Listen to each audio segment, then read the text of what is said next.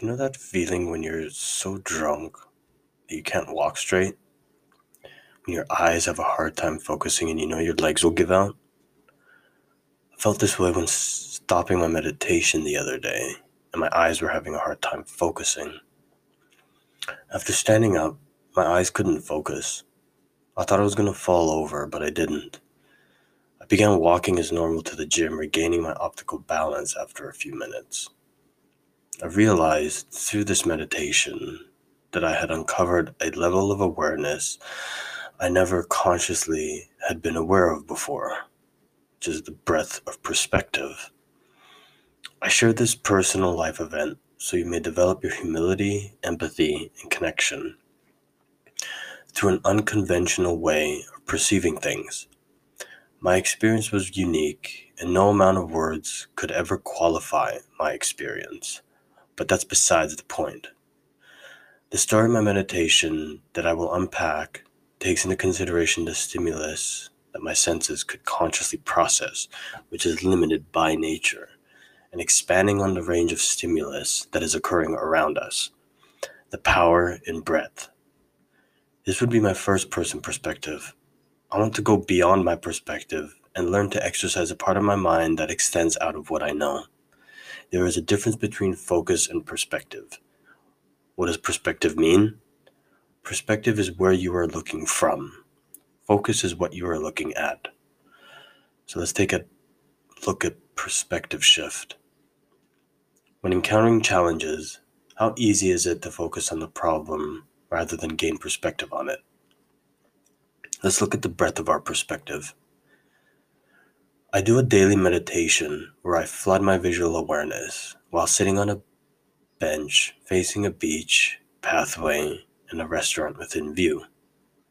I place my awareness on the stimulus within my visual parameters without focusing on anything specific, noticing everything, yet labeling nothing. Last month, I had a unique experience where I entered a profound level of breath perception whereby I could not focus my eyes for at least a few minutes after standing when I was finished. The lack of visual focus was difficult for me to process as soon as I stood up. I thought I was going to fall and crack my head open on the pavement.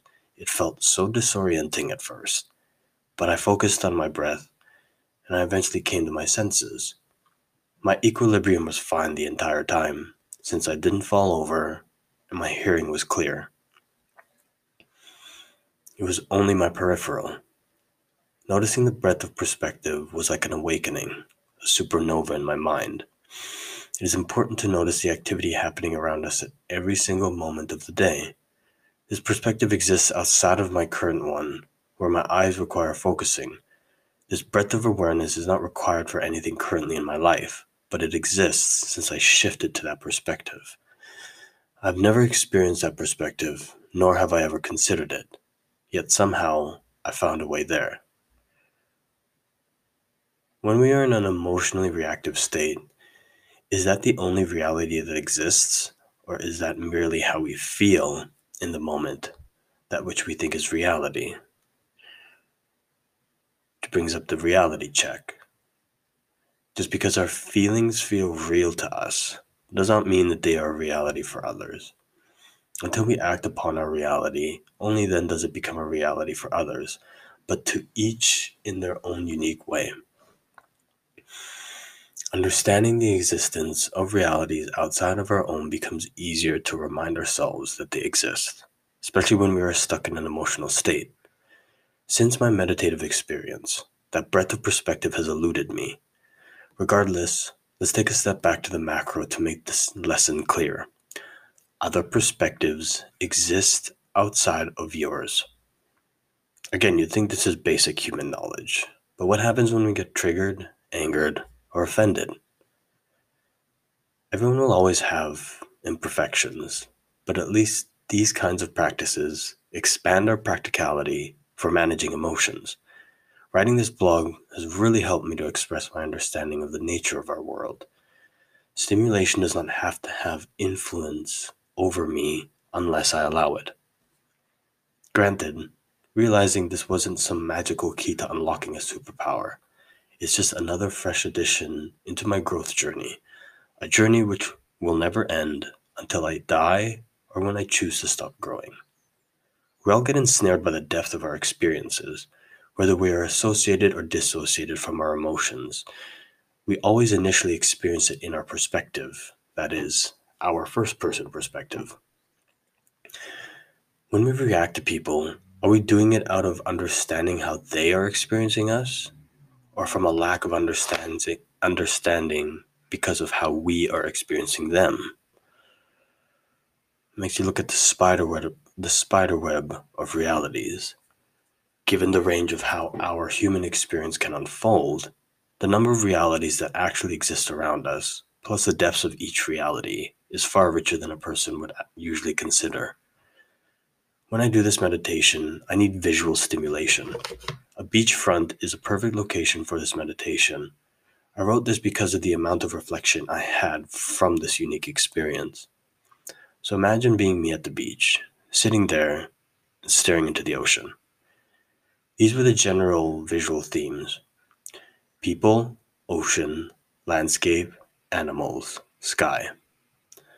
I invite you to break those down into finer stimulations: people walking and jogging along the pathways, beachgoers soaking up the sun, seagulls and crows hunting for our leftovers and occasionally fighting each other, tree branches swaying from the wind, planes flying across the skyline, various colors and sizes of dogs, boats and ships that float and move across the water, ocean waves cascading while the sunlight reflects off the water.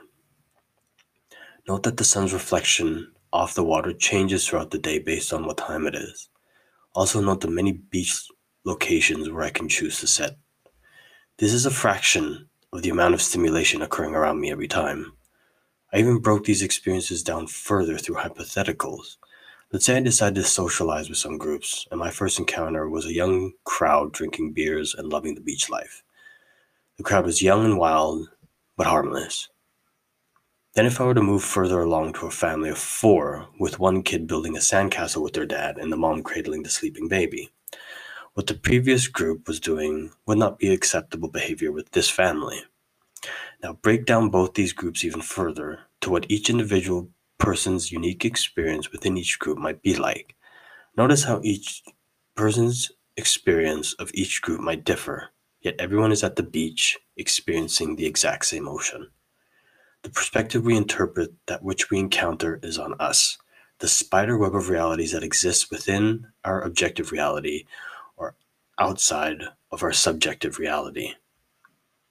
So let's go back to reality. With the range of realities outside of my own, and with my sensory stimulation that exists, not just visually, this awareness helps me be more receptive to a person's experience of me instead of being only immersed in my experience of them. Mind you, this awareness comes at a price. Once you level up your sense of awareness, you have to pay the price of heightened sensitivity. I've noticed with all the hate going on in the world, it's easier for me to put myself in the positions of others. This includes both victims and perpetrators of hate. It's already enough for an innocent person to be in the wrong place at the wrong time. But the fact that someone is so devoid of love because of how disconnected they are with themselves, to the point that they think killing someone will fix that, that is some real deep pain. Nevertheless, I have lately realized my appreciation for flowers. Their colors, shapes, and patterns. They are all so beautiful. Flowers have been there all along, but I was choosing to not focus on them. The details make them so vividly rich when they blossom. They all correspond with each other. It's amazing. So I wonder if this meditation experience helped facilitate this newfound appreciation. I'm not perfect after this, nor am I better than anybody else. I will always be imperfect. I just never took into consideration quantifying the vast amounts of subjective realities that I am coexisting with. Think about this. These realities exist whether or not we are conscious of it. This is how profound the world is. It's not just me, it's we. Picture everything in terms of energy. How often do we focus on what is actually happening around us